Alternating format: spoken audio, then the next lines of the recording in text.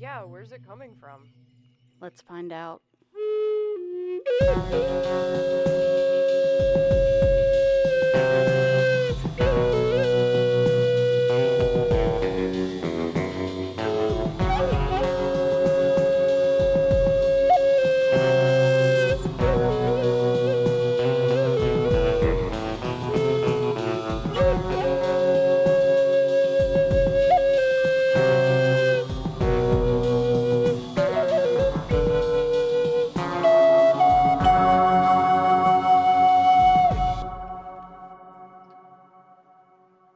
Hello and welcome to the 6 Degrees of John Keel podcast. I'm one of your hosts, Barbara Fisher, and with me tonight is Kendra Bauer.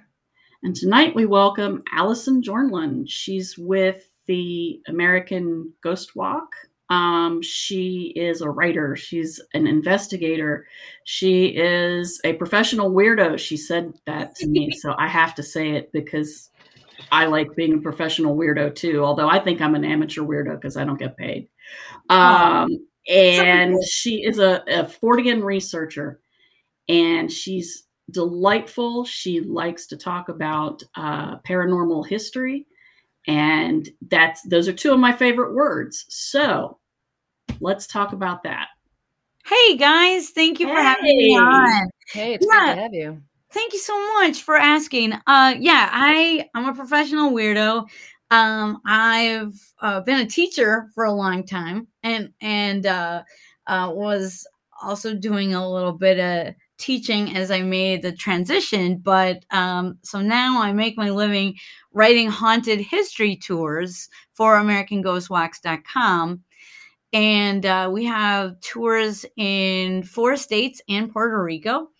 And what we pride ourselves on is providing real reports. I mean, that's what's really important. People come to you with their stories, and when people go on a haunted history tour, I think they're looking sometimes to find a forum where they can talk about their own stories. Mm-hmm. So we try to offer that as well as we're talking about the haunted history of different locations. But every city has its own story. And so we don't make anything up, obviously. It'd be a lot easier if we did. But you like history, so you know that, when you delve into newspaper archives or old books, there seems to be always something, if you dig far enough, that's unexplained. And so that's what we put our attention on. We're interested in real ghost stories and into delving into things that are really unexplained. And that's why people come on our tours, because they like to learn about the history and the culture of different locations, but they also want to know about the paranormal history, and we provide that as well. Excellent. That is fantastic. So what cities do you cover? Oh, lots of them. We have a successful tour in Lahaina that's on the island of Maui in Hawaii. And we also have a tour in San Juan, Puerto Rico. We have tours all over the Midwest. So we're in 4 different states now. I don't know all the cities again. We keep adding new ones on all the time. That's great, though. So yeah, I started the haunted history tours in my own hometown. I live in Milwaukee, Wisconsin. Okay. And I had just always really loved Richard Crow, who started haunted history tours in Chicago in 1973. And when my brother and I were young, we used to gather around the radio. I know, guys, this sounds like it's a story from the 30s, but it's actually from the 80s. So my mom, although we lived in Wisconsin, she loved listening to Chicago radio stations. So around Halloween time, like we are right now, the Chicago stations would have a ghost researcher, Richard Crow, on, and he'd talk about stories of haunted Chicagoland.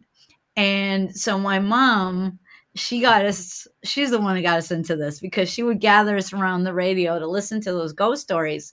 And we just never stopped being captivated by them. So in 2006, when I became a teacher, then I had my summers off. So I said, well, now's the time for me to do the historical research, so I can launch my own haunted history tour in Milwaukee, Wisconsin, in my hometown. So I was able to launch in 2008. And then since then, we've added other routes. We have other tours in other neighborhoods that we offer in Milwaukee as well. So we just keep expanding. And I have to give credit to my brother, Mike Huberty. He actually, I started him in Madison. He lives in Madison. And I'm like, dude, bro, you gotta start a tour in Madison. And then I helped him with a few stories, and then he just like took off from there. And although I started the haunted history tours, he really made the business of American Ghost Walks what it is today, so that it earns us actual money, so that we can do this as a profession. And so now cool. We both have our dream jobs, researching and writing about haunted history in cities across the United States. That is awesome. That is excellent. I love that. So tell us about some of your research. I saw one of your YouTube channels was about paranormal women, or women in the paranormal. So let's talk a little bit about that. Yeah. So my channel is youtube.com/paranormal women. And the reason I got into this is because I stumbled on the work of Catherine Crowe. And many of you might not know that name, because I didn't. And I stumbled upon her work, and I realized that, she was a woman writing in the mid 1800s. So she actually grew up in Kent in England, and then ran away from her husband to become a writer and moved to Edinburgh, Scotland, a city that I haven't been to yet, but holds incredible fascination for me because of all its ghost lore. And so she moved there on her own to become a writer. And, this was a time when women did not have many rights. They couldn't do a lot of the things that she just did anyway. So she actually was a fiction writer initially, but then became fascinated with ghost stories. And she wrote a book called The Night Side of Nature, which was published in 1848. And it's still relevant today. The reason that we know the word poltergeist and the word doppelganger, that's because of her research. Although she was English, she also read and spoke French and German.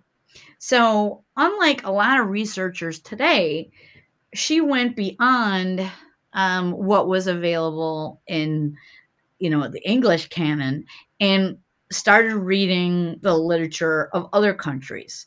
And when she did that, she was reading widely, but she found in Germany that they were doing a lot of amazing work on what would become parapsychology. They came up with the term poltergeist, and she read that in the German text. And then she actually translated a German text by a doctor named Justinus Kerner.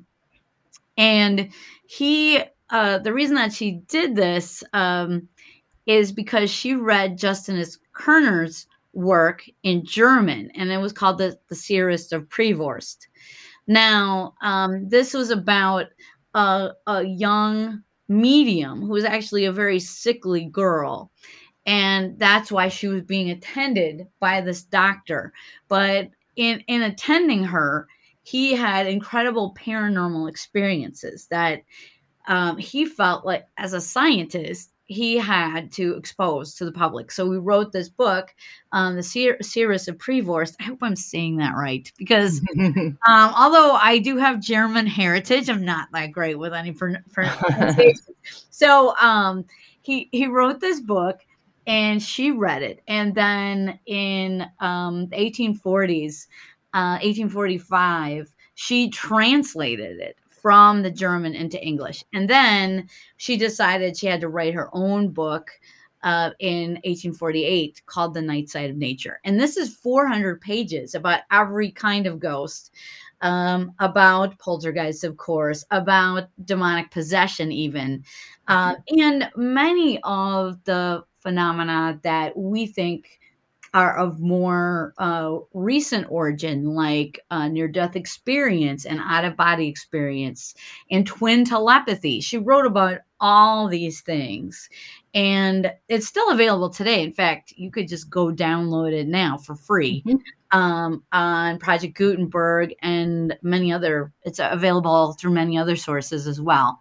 And I would really encourage everyone to read it, because it is still amazing today. Yeah. And you get an idea of where we came from, like that was 1848. When you read it, you think to yourself, well, how much have we advanced since then? So you really, there's a lot of questions that come up when you read it.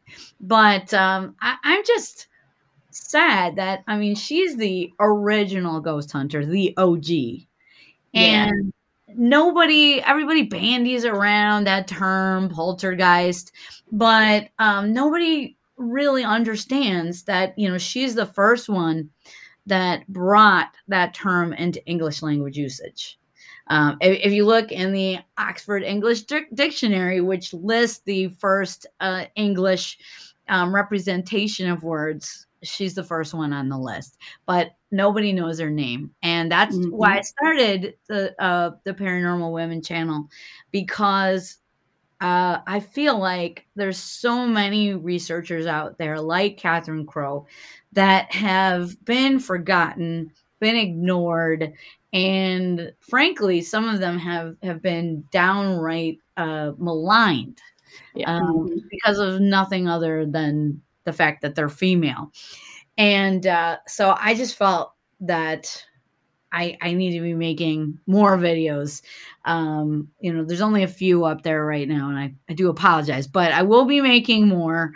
I had to launch a few, a succession of a few different cities, but now we're doing well. And over the winter, I'm hoping to put out some more videos. But Catherine Crowe is one of those women that I just think everybody in the paranormal should know about. We owe a debt of gratitude to her. Yes. And you're correct. She did do the first, what was called a ghost hunt, and what we call a ghost hunt. Yeah. So that was in 1854. And so there were other attempts in the past, but they were largely religious. So they would be usually launched by a religious figure, trying to stamp out the devil. Right. Which is how a lot of these paranormal events were perceived. And so what Catherine Crowe did is she got together a few notable people from high society, and they went out together to investigate a Scottish house in Edinburgh. And Catherine had found out that this house was not able to keep renters. So she kept that into her back pocket until she could visit under the auspices of maybe having interest in purchasing the house. That was her route. And then she got in there with her friends. And then one of the people that she took was a young girl who was actually had clairvoyant tendencies, but only when hypnotized. This is something that has kind of died out, this connection between hypnosis or what was known as magnetism or mesmerism then, and the paranormal.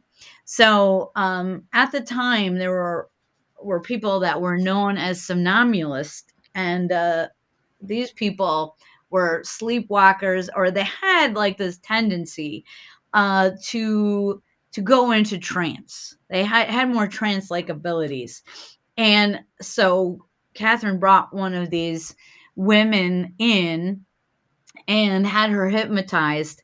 And then they went about trying to make a connection to the ghosts that were haunting this flat in Edinburgh. And they did see some light manifestations, which is interesting. And I wish they could have gone back and done a follow-up. But when we read about her adventure in 1854, we see a lot of the hallmarks of modern ghost investigation, which often includes psychics or mediums that attempt to make some kind of connection with the ghost on the other side. Yeah. I like that they, decided to say, oh, we might buy this place. Yeah, that's a good idea. Yeah. And then at the end, as I recall, after they did their investigation, she was like, no, I don't know. It just didn't suit my needs. Right. Absolutely. Yeah. So, she might have done follow-up, but she became gravely ill after that investigation. And that's when her character was maligned during her illness in 1854. And I don't know if you all watched my video on that. Okay, you did. Okay, so I go into detail about what happened, but there's this vicious rumor that keeps being repeated, and it was repeated as recently as April 27th, 2021. So anytime anyone remembers Catherine Crowe, it's not because of her contributions to the paranormal field, which were vast. It's instead, they remember this discrediting rumor, which they really keep promoting, although there's no evidence to support it. So why would people do that? I mean, that really gets you thinking. So the rumor is that she was wandering the streets of Edinburgh. This is February, okay? Edinburgh is cold like all the time. Yeah. But in February, it's especially horrid. And so the rumor is that she's wandering the streets naked in Edinburgh. And this rumor was spread by none other than Charles Dickens. So when a lot of people think of Charles Dickens, and before I knew more about him, I mean, there are a lot of scandalous things that you could say about Charles Dickens, and especially his relationship to women. But his conduct here is just villainous. He spread the rumor that she was seen naked and that she had actually gone mad. That's why she was naked. And it was the spirits that did it to her. The spirits drove her mad. And they had convinced her that if she held a card in a certain hand, that she would be invisible. So there's all these elaborate tales that go with this idea that she was out in Edinburgh naked. I mean, he also talks about her not being able to stand certain colors, and just the amount of detail makes you think, well, how did you know this, Charles? It sounds like she turned him down and he got poo-poo pants about it. Well, I'm not sure if it's that, but this is what I think it is. Many people do not understand that or just don't know the history that Charles Dickens was a mesmerist. He loved using what would later become hypnosis, and he even used it on a friend's wife to help her with her illnesses, supposedly. Anyway, so he really liked mesmerism, and at that time in 1854, the star of spiritualism was really rising. Now, although Catherine Crowe's book came out in 1848, it doesn't have anything in it about spiritualism because that was happening like when it was being published. Right. So it was an amazing stroke of luck for her that her book on ghosts was published right when spiritualism was becoming very popular. And then I think that had an effect on her book skyrocketing to the top. Oh, yeah. And then later she would become interested in spiritualism. And actually in the Night Side of Nature, there's actually a lot more in it about mesmerism than there is about spiritualism, because as I said, spiritualism hadn't really begun in England at that point. It was still across the Atlantic, and that's right. That's right. Taking America by storm. Yes. So she was very interested in mesmerism too, but because of the rise of spiritualism and the rise of her book happening at the same time, the mesmerists, the magnetizers really looked at Catherine Crowe as some kind of a poster child representing spiritualism. And if you look in the publication of the mesmerists in England called the Zoist, leading up to their publication of rumors about Catherine Crowe, there were many articles published about different instances where people were driven mad by spiritualism. And the reason that they were doing this is because they were jealous that the spotlight used to be on them, and they saw that their ranks were actually shrinking because a lot of mesmerists jumped ship and went and joined the spiritualist movement.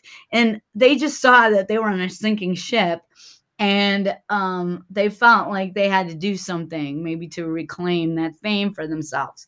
So that's why they started to publish all these rumors about spiritualism driving people mad. So that's why they published these rumors about Catherine Crowe. Now, Catherine Crowe does admit that she was sick. She had some gastritis at the time, and she was 64, remember? Yeah. And that can be so painful. Yes, this was 1854. Yeah. So, the fact that she was 64, I mean, she would live for another 22 years. But, for a lot of people, that was the end, yeah. on your 60s. So the fact that, she became ill isn't anything unusual. But what's unusual to me is that when she said, look, I've been ill, nobody investigated that. No one listened to that because the rumor was just so much more interesting, I guess. But today in 2021, we should be investigating that matter. We shouldn't just be taking it on face value. So that's why I took it upon myself to actually look into the case and see that what she might have had is some form of not dementia, but some form of mental aberration, delirium brought on by her illness. So maybe she was outdoors naked, but who cares? She wasn't out there for very long in February in Edinburgh. Right. Absolutely. So we don't know. did she run outside naked? Hey, maybe, because she may have had a fever as well.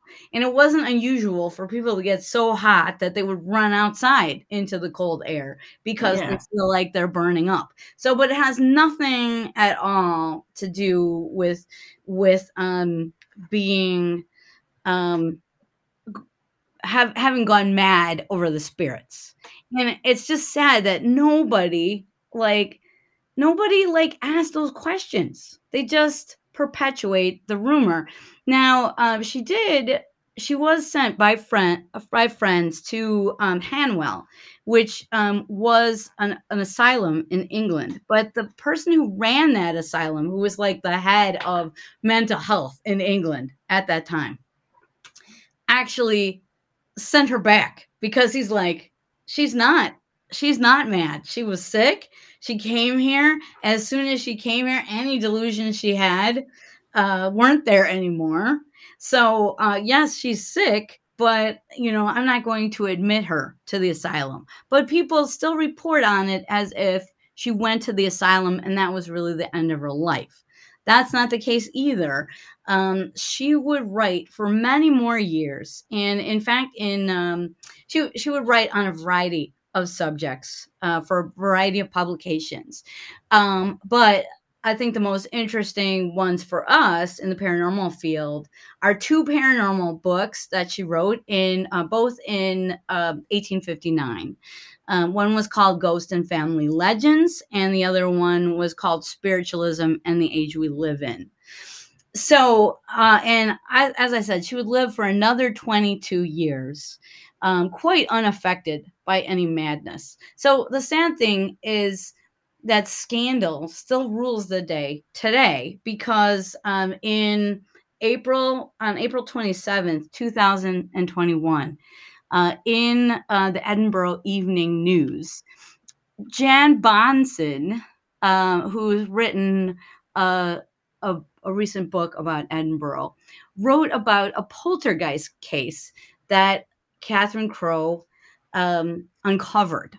And so even though she's the reason, Catherine Crowe is the reason that he's able to write about this now.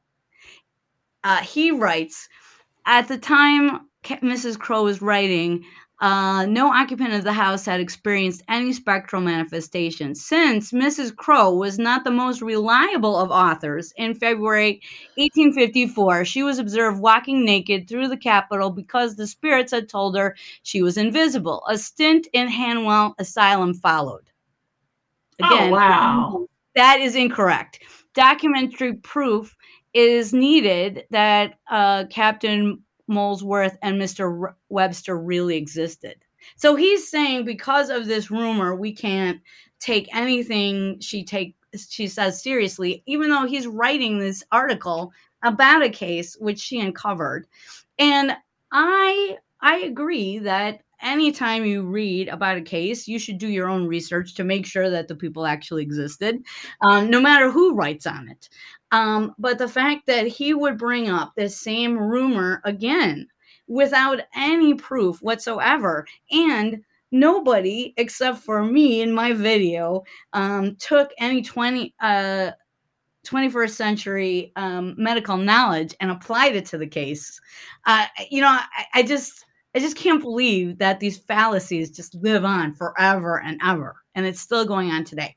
So I would propose right here and now, if anybody doesn't like what I just said, you should email Jan Bonson, as I did, and I asked him to correct his mistake, but he's not interested in Mrs. Crowe, he says, so he didn't take it any further. But you can email him at bondesonj@cardiff.ac.uk. So if you don't like the perpetuation of scandal, you could write him and tell him that.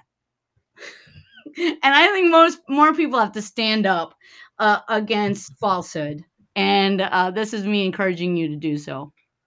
I think that is awesome. Yeah, and I'll that's give you great. that information so you can put it in the show notes. Oh, I will put Oh, it that in the was show awesome. notes. Yes, send it to me, and it goes right in the show notes. And I just found out that people actually read those, which I'm very happy about because I spend a lot of time on them. Yeah. And I'm glad to see you standing up for Catherine, because I read the rumors, and after I watched your video, I went and started digging, and I read the rumors, and it seemed as though to me someone had his knickers in a twist, because, as you say, spiritualism was getting more attention, and spiritualism was founded by women. It was generally, seances were generally run by women. There are some notable male mediums, but you can name them off, your hands, one hand usually. And they did get a lot of attention, but they got a lot of attention because they were unusual. Yeah. And I think I've looked into this, most mesmerists and magnetists were men. Yes. And it goes right back to that whole church witchcraft bull crap that, and the persecution of witches. Yeah, which they weren't even witches, they were just women. Just wise women, that's all. Yeah. But we can't have our women wise. We need them. We need them barefoot and subservient in the kitchen, right? Yeah. And once they get old, we just need them to go away. And I can't help but think that there was some of that evocation of the idea of witchcraft in the exact allegations. She was running around naked. She had been convinced by the spirits, so she's weak-minded as a woman. But also, what did witches cavort around with naked? Spirits. That's right. So, and she's 64 years old, but that still evokes an idea in people's heads of a pretty long-haired, witchy person running about naked. And so it's very picturesque in the modern view, Everybody wants to think of it that way. It still sticks with us, I think. Yeah. And maybe that's why it keeps being promoted. Yeah. I think it's interesting that you point that out, that there are, it does seem like there are similarities to that, and it just evokes the persecution of women in spiritual leadership roles in the past. Yeah. And it's just sad that it's still, you got to wonder why, when I saw this, same allegation come forth in 2021, I just was beside myself, because I just can't understand it. It's here's somebody telling us, oh, we have to check Catherine Crowe out. Mr. But he didn't even do it himself. Yeah, Mr. Jen Bonston, how about checking out these rumors that you're republishing without any facts to back them up? You're just repeating and repeating these same lies over and over again. Why are you doing that? Why are you taking that on face value? Right. Yeah. So and again, you have the authoritative man who's Charles Dickens, who is, one of the greatest writers of English literature, yada, yada, yada, even though I got paid by the word, and so he got a little wordier than was necessary, but whatever. I do like some of his work, but still wordy. Sure, he's a great writer, but that doesn't mean he was a good person. Yes, exactly. But, he wrote great works of English literature, and she wrote about true ghost stories. So that's also going to just jump right in there. And she was a professional weirdo, and he was a professional literary,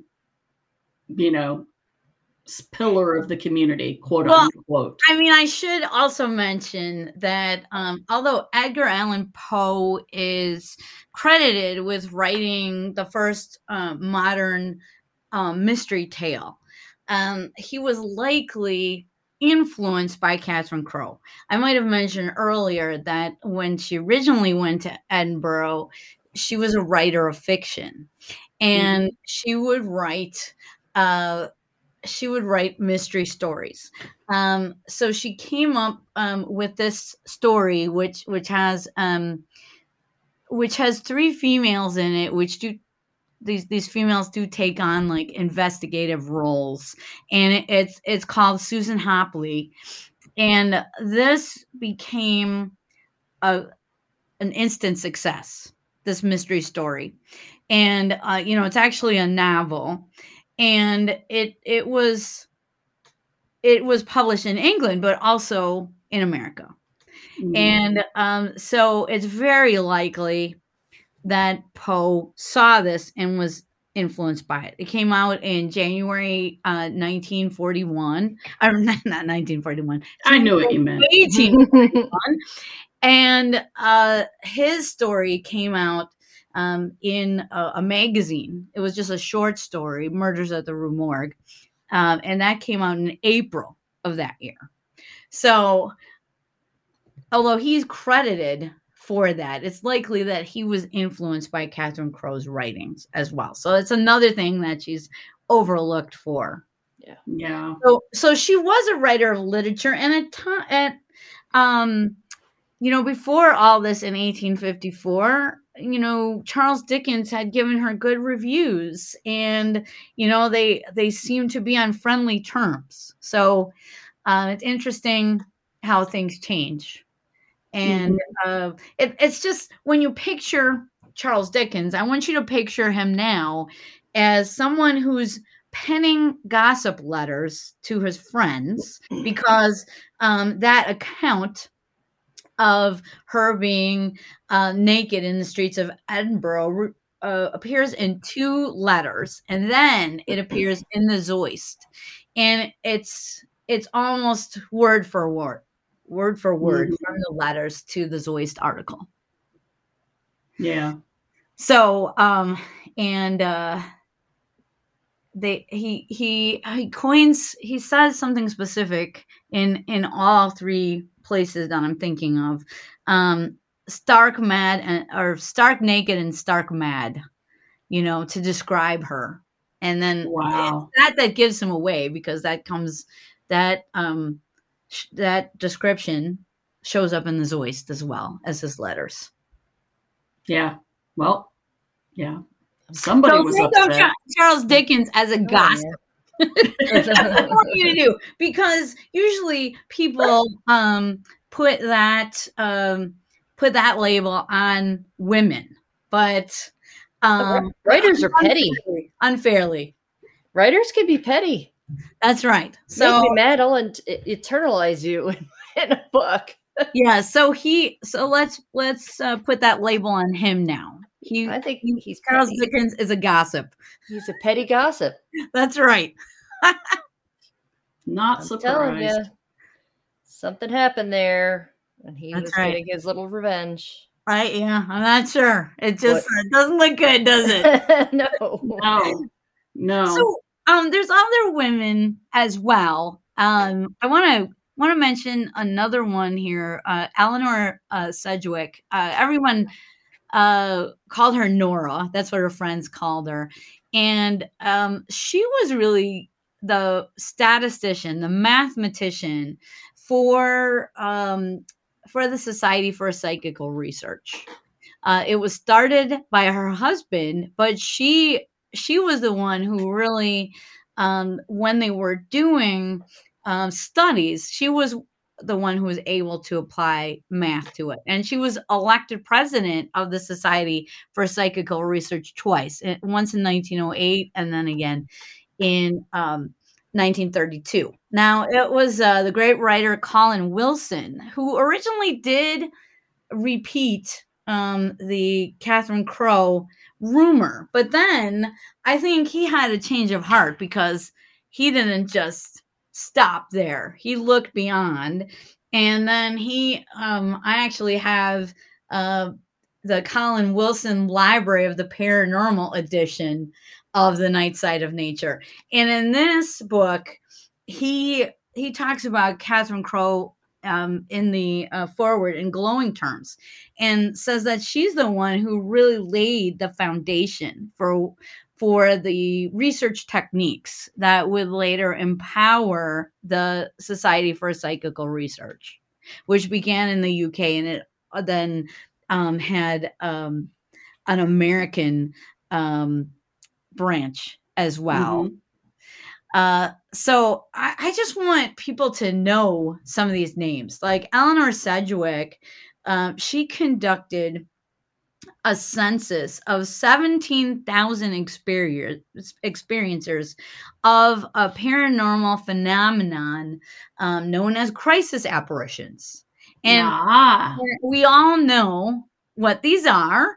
That's when you see a ghost of a loved one at the moment of death or just before their death. You see the apparition of them at your bed, for example, and they might be thousands of miles away, and they're calling out to you either for help or just a form of final goodbye. And people still report this experience today. And so the organization, the Society for Psychical Research, wanted to study that. And just imagine having 17,000 reports that you have to put together in a book. And that's what she was able to do.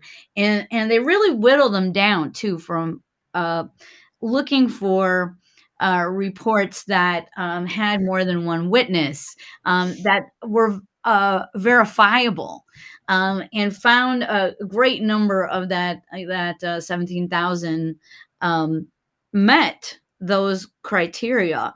And they put it all in the book called Phantasms of the Living. Yep. And she is sometimes credited on that book and sometimes not. So I want to talk about the fact that it was her work that it was based on. So, right. I mean, she was also somebody who promoted women's education and was sometimes looked at critically by people because of her skepticism. And this is my favorite quote by her. She said, "It is not because I disbelieve in the physical phenomena of spiritualism, but because I believe such things occasionally occur, that I'm interested in estimating the evidence for them." So she said, she was saying to people, to critics, saying, don't confuse the fact that I'm skeptical. Don't confuse me for a debunker.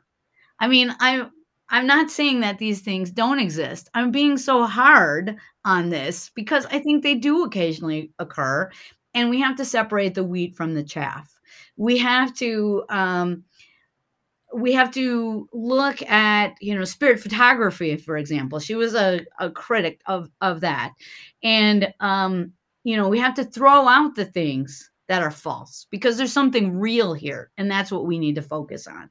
And that's why I love her so much, is because I think that's something we still struggle with in the paranormal today. We're so afraid that the phenomena are going to disappear if we try to separate the wheat from the chaff. And I think nothing could be further from the truth. Just believe there are unexplained things out there. I've seen some of them myself. And just because you are trying to point out things that aren't strong, that there isn't strong evidence for, doesn't mean that you are against the paranormal. In fact, nothing could be further from the truth. Yeah. One of the woman we interviewed for the last episode that we published, Krista Alexander, had asked us about I've listened to your podcast, and you sound like you believe everybody. And I said, well, now I am not going to tell an experiencer that they didn't experience what they experienced, because every experiencer has had that happen to them. Mm-hmm. And I've had it happen to me. And it isn't my place to say, oh, no, you don't know what you experienced. You actually experienced this thing, that thing, or another thing. I'd be talking out of my butt. And that's not what I think is my place. But I can still question, especially when I'm talking with a researcher or an author, their methods, their data, their conclusions. I have no problem with any of that. And in fact, I believe I said, that I was a very judgy person. That of the three of us, I'm the judgiest. of the three of us. Yeah. But I soften that, particularly when I'm talking with experiencers, because I've been in their shoes and I know what that feels like. Absolutely. And I couldn't agree more with that. But I think when people experience things, they're looking for other like-minded people. They're looking for other people who have had real experiences. And sometimes I think there are people that promote stories out there that don't necessarily have anything to back them up.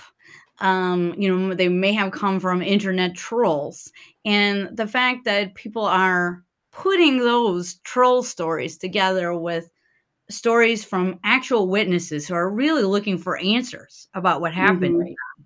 Mm-hmm. I mean, that's a travesty to me. Yeah. You cannot just lump those things together. You have to be hard when you are following up on a report that's sent to you via email, for example. Mm-hmm. If there's problems with that, if there are red flags that pop up, you can't just lump that together with an honest witness's report. I mean, that's just doing a disservice to everybody in the paranormal community. And I think, what Eleanor Sedgwick was doing was talking about exactly that. I mean, particularly, she was concerned about fraud in spirit photography. And I think now, looking back, we can see that in most cases anyway, she was right. And what's really another sad thing to me is that when we look back at spiritualism, and let me just say, there are spiritualist churches. Even today, there are spiritualist churches. Oh, yeah. In Wisconsin, where I live, we have one of a handful of spiritualist summer camps that still exists here in the United in Wisconsin. There's two others in the United States, and we also have a spiritualist church in Milwaukee, where I live. So the movement is very much still alive. But when people think of spiritualism, what do they think of? They think about all those hokey spirit photography hoaxes. And what they don't think about is the contributions that the spiritualists made to society and how far thinking they were. People who believed in spiritualism were also advocates for abolitionism. They did not believe that slavery was okay. Yeah. They also were promoters of women's rights, for example. And we have to just realize how hard that was to do at the time. And how strong they were of character, that they were able to do that. They were ahead of us. They had 21st century values back in the 1800s. And that's something extraordinary. That's what they should be remembered for. Yeah. Not for these frauds. Yeah. Yeah. What people think about Houdini and the Fraudulent Mediums. And people think about the Fraudulent Mediums Act in Britain, that was a problem for a very, very long time. And yeah, that's where people's minds go. I find it really, really interesting to listen to mediums. And I used to read tarot cards for the public. And before I did a reading for a person who hadn't seen me before, I said, I want to tell you a few things. One, this isn't magic. This is psychology. This is deep psychology. This is symbolism. This is pictures on a card talking to my subconscious mind. And oftentimes what happens is it connects with something that's going on in your subconscious mind. And I can pull it out from those cards, but they're paper. They're not some special, you're not going to mess it up if you touch it. I don't have to keep it in a special box. I don't put it in the moonlight. I don't do any of that. Right. And secondly, I do a thing that's called cold reading, and any psychic you go to does it. And they either don't know they do it, in which case they honestly say they don't do it, but they're still doing it. Or they do it all the time and they're lying to you. And I said, what that is I am looking at your body language, at your facial expressions, at your tone of voice, and I am reading you as much as I am reading these cards. And if you go to a reader and they say they never did that, yeah, right. Well, they do. They may not know they do it. They may not understand that that's part of what they do, but that is what they do. I'm not saying there is no psychic phenomena. That is not the case. I know perfectly well that there is, but it doesn't work the way you see it on television and the way that stage magicians and stage psychics make it look like it works. Absolutely. And I'm glad that you do that. One of the, occasionally I'd have someone who'd come to me and I'd tell them that and they get all upset and they never came back. Yeah. Kendra used to hang out with me when I did. You started talking. I'm like, I remember this talk. I heard it a bunch. Yeah. So when people would come and, say, hey, can I make an appointment to have a reading? And I'd give my spiel, and sometimes people would just turn right around and walk out because they were like, well, that's not, how tarot cards work. Looking for. Yeah. Whatever. So I do know that there is honest spiritualism still out there. There are people who are trance mediums. Mm-hmm. And then there are people who are faking it. And then there are people who are probably doing something that is a little more dangerous than I would play with, but each to their own. And if you want to just open your brain and let any wandering spirit creature just float right in, hey, no thanks, no creatures. Yeah. I don't want your creatures inside. No, we didn't know any of those in college. Yeah, we did. And we had to clean up some messes from that. Oh, did we have to clean up some messes? Yeah. So, yeah. So, I mean, we're touching on some issues here, which I think need more attention. There's something real to these unexplained phenomena. And there's also a lot of people who capitalize on them, for profit. And hey, I'm making a profit in what I do, writing haunted history tours. But I think people have to realize that there is a way that you can talk about these things honestly. Yeah. And I like what you just said about, how you delivered tarot readings. You were demystifying it for people. And that's how I love to get tarot readings, because I look at it as an inexpensive psychology session. That's what I did for years. Yes, unlicensed therapist. and I'm glad that, some people can can experience it that way. It's just sad that there's just so much fallacy that we're trying to like machete our way through to get to something real here. And it's something that as people who love the paranormal, we have to come together and work on, because like I said, there is unexplained phenomena out there. I've had my own experiences. Let me tell you one. Yeah, so I had an experience that I really didn't expect, and so I've been doing this kind of stuff for over 20 years now, and just have had a deep fascination in about unexplained phenomena since my earliest memories. So I've stayed at a lot of haunted places. I mean, this is kind of my hobby too, which is anytime I go on vacation, I have to go do all the haunted stuff. I have to stay at the haunted place, go to the haunted restaurants, everything all haunted all the time. And one of the reasons I do this is because of math. I think that these experiences are rare. And so you've got to up your odds by hanging out in as many haunted places as you can. Mm-hmm. So I was asked to come and speak at the old Baraboo Inn in Baraboo, Wisconsin. And this is one place that I didn't think was haunted because it's a place, one of those rare places that knows that hauntings are good for business. So they have ghosts coming out of every orifice, right? In the basement, there's just like 16 different ghosts. For me, that's hard to believe.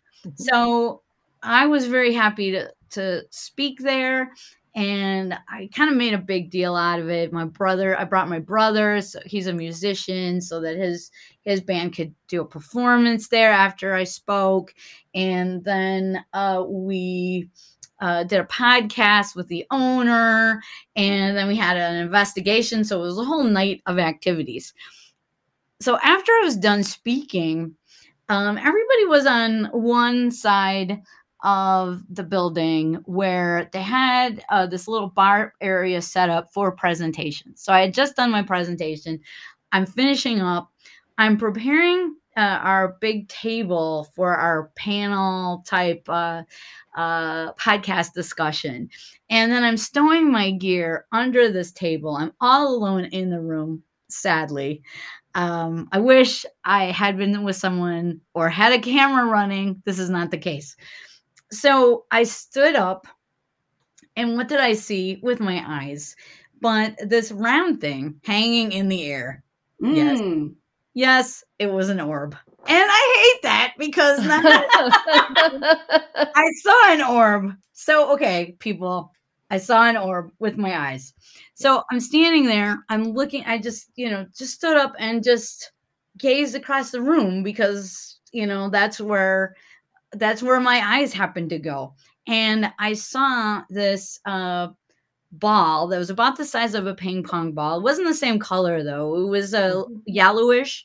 It was very opaque. I wouldn't describe it as a ball of light, although it was a little on the darker side in there. There were lights on, but it could have had like some internal illumination, but it wasn't like you see on TV, like those big blue dramatic balls of light that come at you. So, but I had time. I just saw it hanging there in the air. And I looked at it and I'm like, what is that? I had the time to say that. And then it sped up. And it actually zoomed past the right side of my head. And I didn't feel it and I didn't hear anything. But what made it more authentic for me is that I flinched. Just like you would if anything was whipped at your head. Yeah. Because you don't want to hit your head. So I had this involuntary flinching reaction. And then, of course, I looked around and it wasn't there. And that's just how quickly some paranormal experiences. Yep. Yeah. And then you just have to go back to regular life. So, I mean, I was like I mean, this has been something that I've been interested in almost all my life. So you would think I went to the other side of the room and was like, "Oh my God, guess what I saw?" But no, it was a very different reaction than I expected. It was very contemplative instead of that. Yeah. And so I didn't tell anybody. And that was a Saturday. I didn't tell anybody until that next Monday. I called my brother up, and after work, I was still a school teacher at that time. And I was like, "Bro, I did actually see something." And then I told him this story. Now, for me, this thing had a lot of levels because as somebody who started a haunted history tour, over the years, I've had a lot of people show me their photos, and I come at it gently, but I want them to know that if an orb appears in a photo or in video, there's so many other things it could be. That doesn't mean this isn't your grandma, but it could be dust.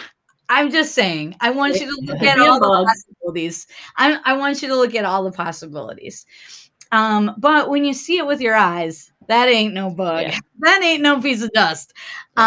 So for me, this was just really startling.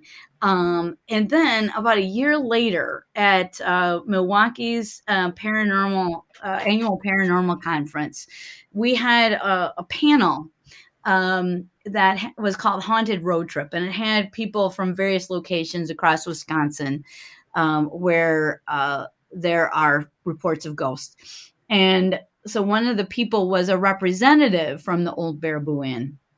And I was shocked about one of the stories she told because, again, I didn't run up to them and I didn't tell them my story.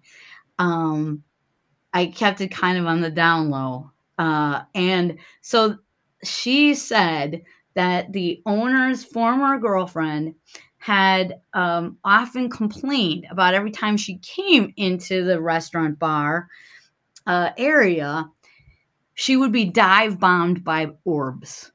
Now, for me, that was confirmation because that's not how I described what happened to me. I have very, very different terms, but I could have very easily described it that way. That's really what it felt like it was going through my head, and for unknown reasons.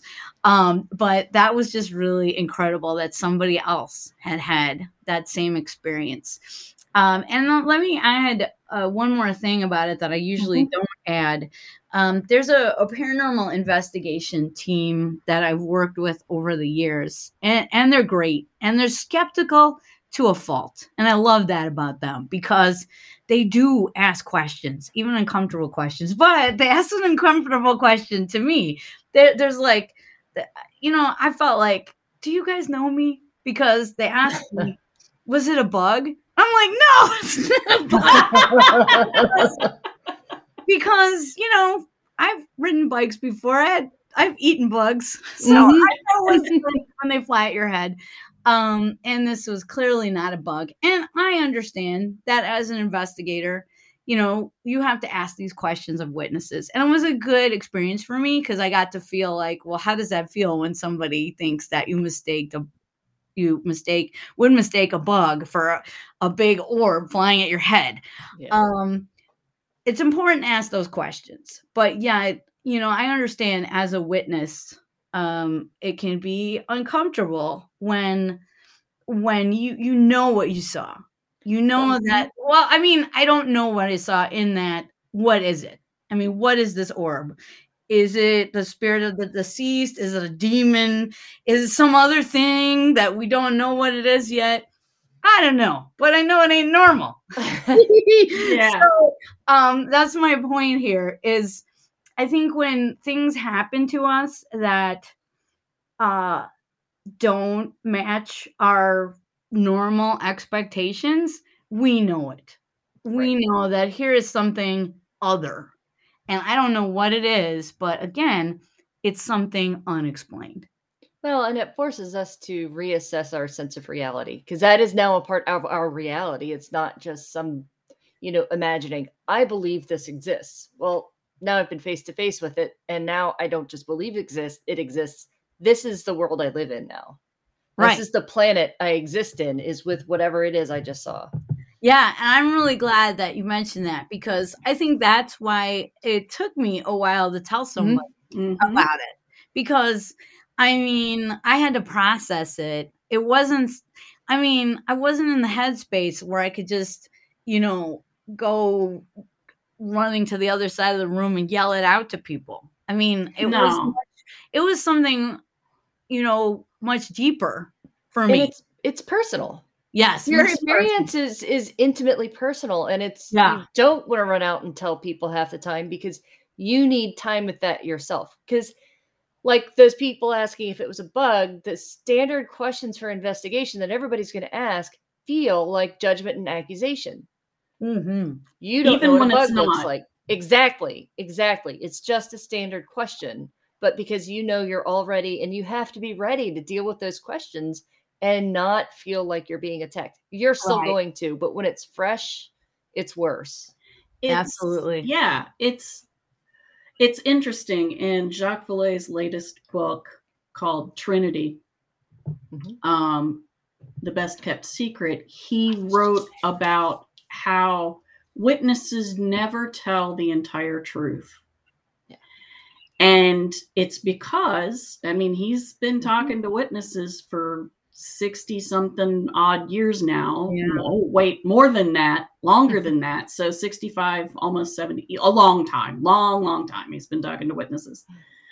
And he said that in his experience, there's always something kept back that is personal, and it is not to be spoken of. And the person, he had one witness tell him later, many years after he investigated the case.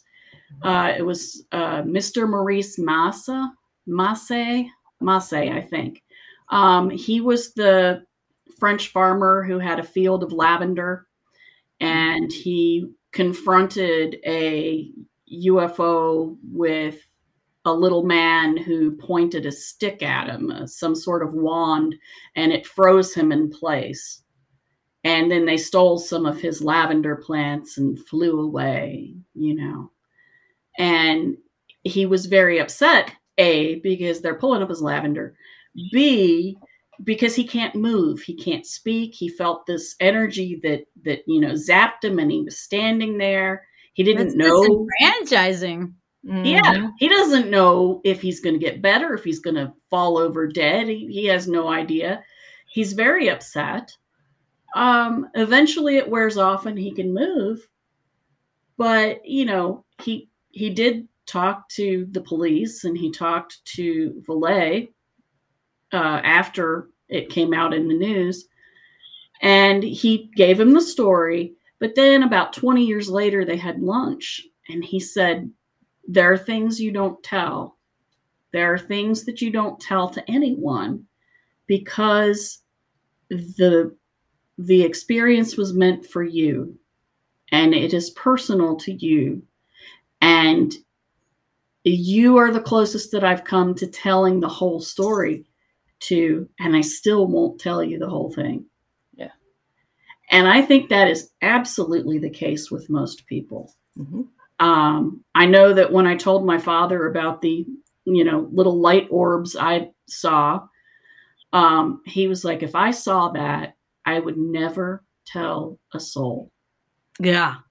To me, this is one of the most interesting things that you just hit on right now. I think that people out there who are listening right now, or not even listening because they can't face this kind of stuff that we're talking about, have had some extraordinary experiences that we're never going to hear about. And one of the reasons for that is, some people just cannot deal with that revelation that reality isn't exactly what we think it is. And there's some things that seem unknowable and unexplained. And, there's these mysteries that we don't have to worry, I don't think, about, explaining some of the mysteries, because there'll always be more mystery out there. Oh, yeah. That we can barely comprehend. and we got to just keep working and growing so that we can grow in our comprehension. But there'll always be mystery upon mystery. So no worries about that. And I just think that some people cannot deal with it right now. So, and I think sometimes too, it's like just part of normal life that there have been things that have happened that maybe they weren't even paranormal, but they weren't like in the regular space of things. So you just go on with your life. You go back to work, your 9 to 5, and you forget about it. And that's because it's not part of this path, these pathways in our brain that are entrenched now that we've walked all the days of our life. It's not part of our normal existence. So we just have to put it aside. And I think a lot of these experiences, even by the experiencer, are forgotten about because they just can't deal with it. It's like we have the normal 24/7 experience, and that's what we're going to focus on. Anything that falls outside those expectations is going to be forgotten, and or it's going to be, sometimes purposely forgotten, like your father was saying, and other times just kind of accidentally forgotten, just washed away by the everydayness of life. Yeah. So I just would love to get at some of those stories out there that haven't been told. Well, and I kind of look at Catherine Crowe as a cautionary tale, where you look at we now have introduced spirits make you crazy. So it's a theme that's carried on through the centuries, where if you do this, then you will. So if you make eye contact with it, you are more susceptible to that particular kind of delusion. Right. If you acknowledge it. And if you acknowledge it, you're clearly well on the path. When it happens, just ignore it or you'll go crazy. That's really great that you brought that up. Yeah. I mean, I think the fact that people are still making the mistake and not correcting it, of repeating this lie about Catherine Crowe, shows that we still believe in that. I mean, in the larger extent, we still believe that spirits will drive you crazy. Yeah. And I think you're right. That's something that's underpinning a lot of people's reactions when something does happen to them. Yeah. And because it's happened in so many other cases. It's not just her.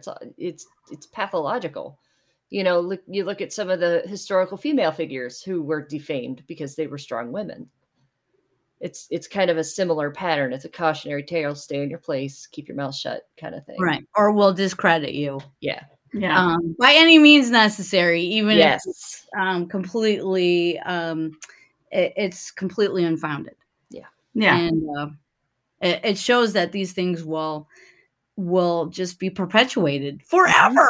Unless we do something. So what can we do, guys? What can we do? I'm just like, when that happened in, when I saw that printed in the Edinburgh Evening News this year, I mean, it just really showed me that this is going to be perpetuated forever. I mean, it's not like a lot of people have watched my video. I don't know how to get more people to see it or whatever.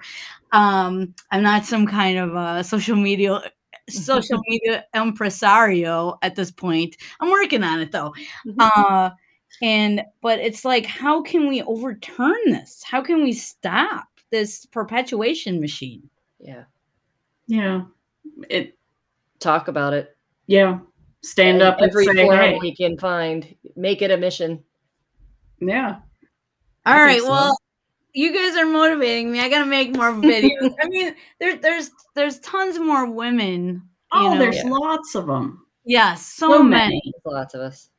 So many that are out there that have been great examples and are totally overlooked now, and they still have lessons to teach. So I think that's my message with my YouTube channel, youtube.com/paranormal women, is that these people even though they may have lived like almost 200 years ago, they still have lessons to teach you. Mm-hmm. And are you ready? Are you ready to receive those messages? Are you ready to leave behind the falsehoods of the past and move forward? I mean, that's really what I'm asking people. Yeah. Well, thank you very much for coming and talking with us, Allison. Would you tell us where we can find you on the net? Absolutely. Thank you so much for being interested and having me on. You can find me at AmericanGhostwax.com and YouTube.com/paranormalwomen. Okay, excellent. Well, thank you. I really loved having you here. We'd love to have you back. It was great. Absolutely. I'd love to come back. I just have there's so many women to talk about, and they all have such incredible lives that I can come back on as often as you like. Okay, well, excellent. Continue to talk about. Okay, well, thank you very much. Well, that's all for this week's episode of the 6 Degrees of John Keel podcast. If you have any questions or thoughts about the podcast or would like to come and talk about your experiences of the paranormal, you can contact us at 6djk67@gmail.com. We promise to even answer you, and we are always happy to hear from you. Thank you.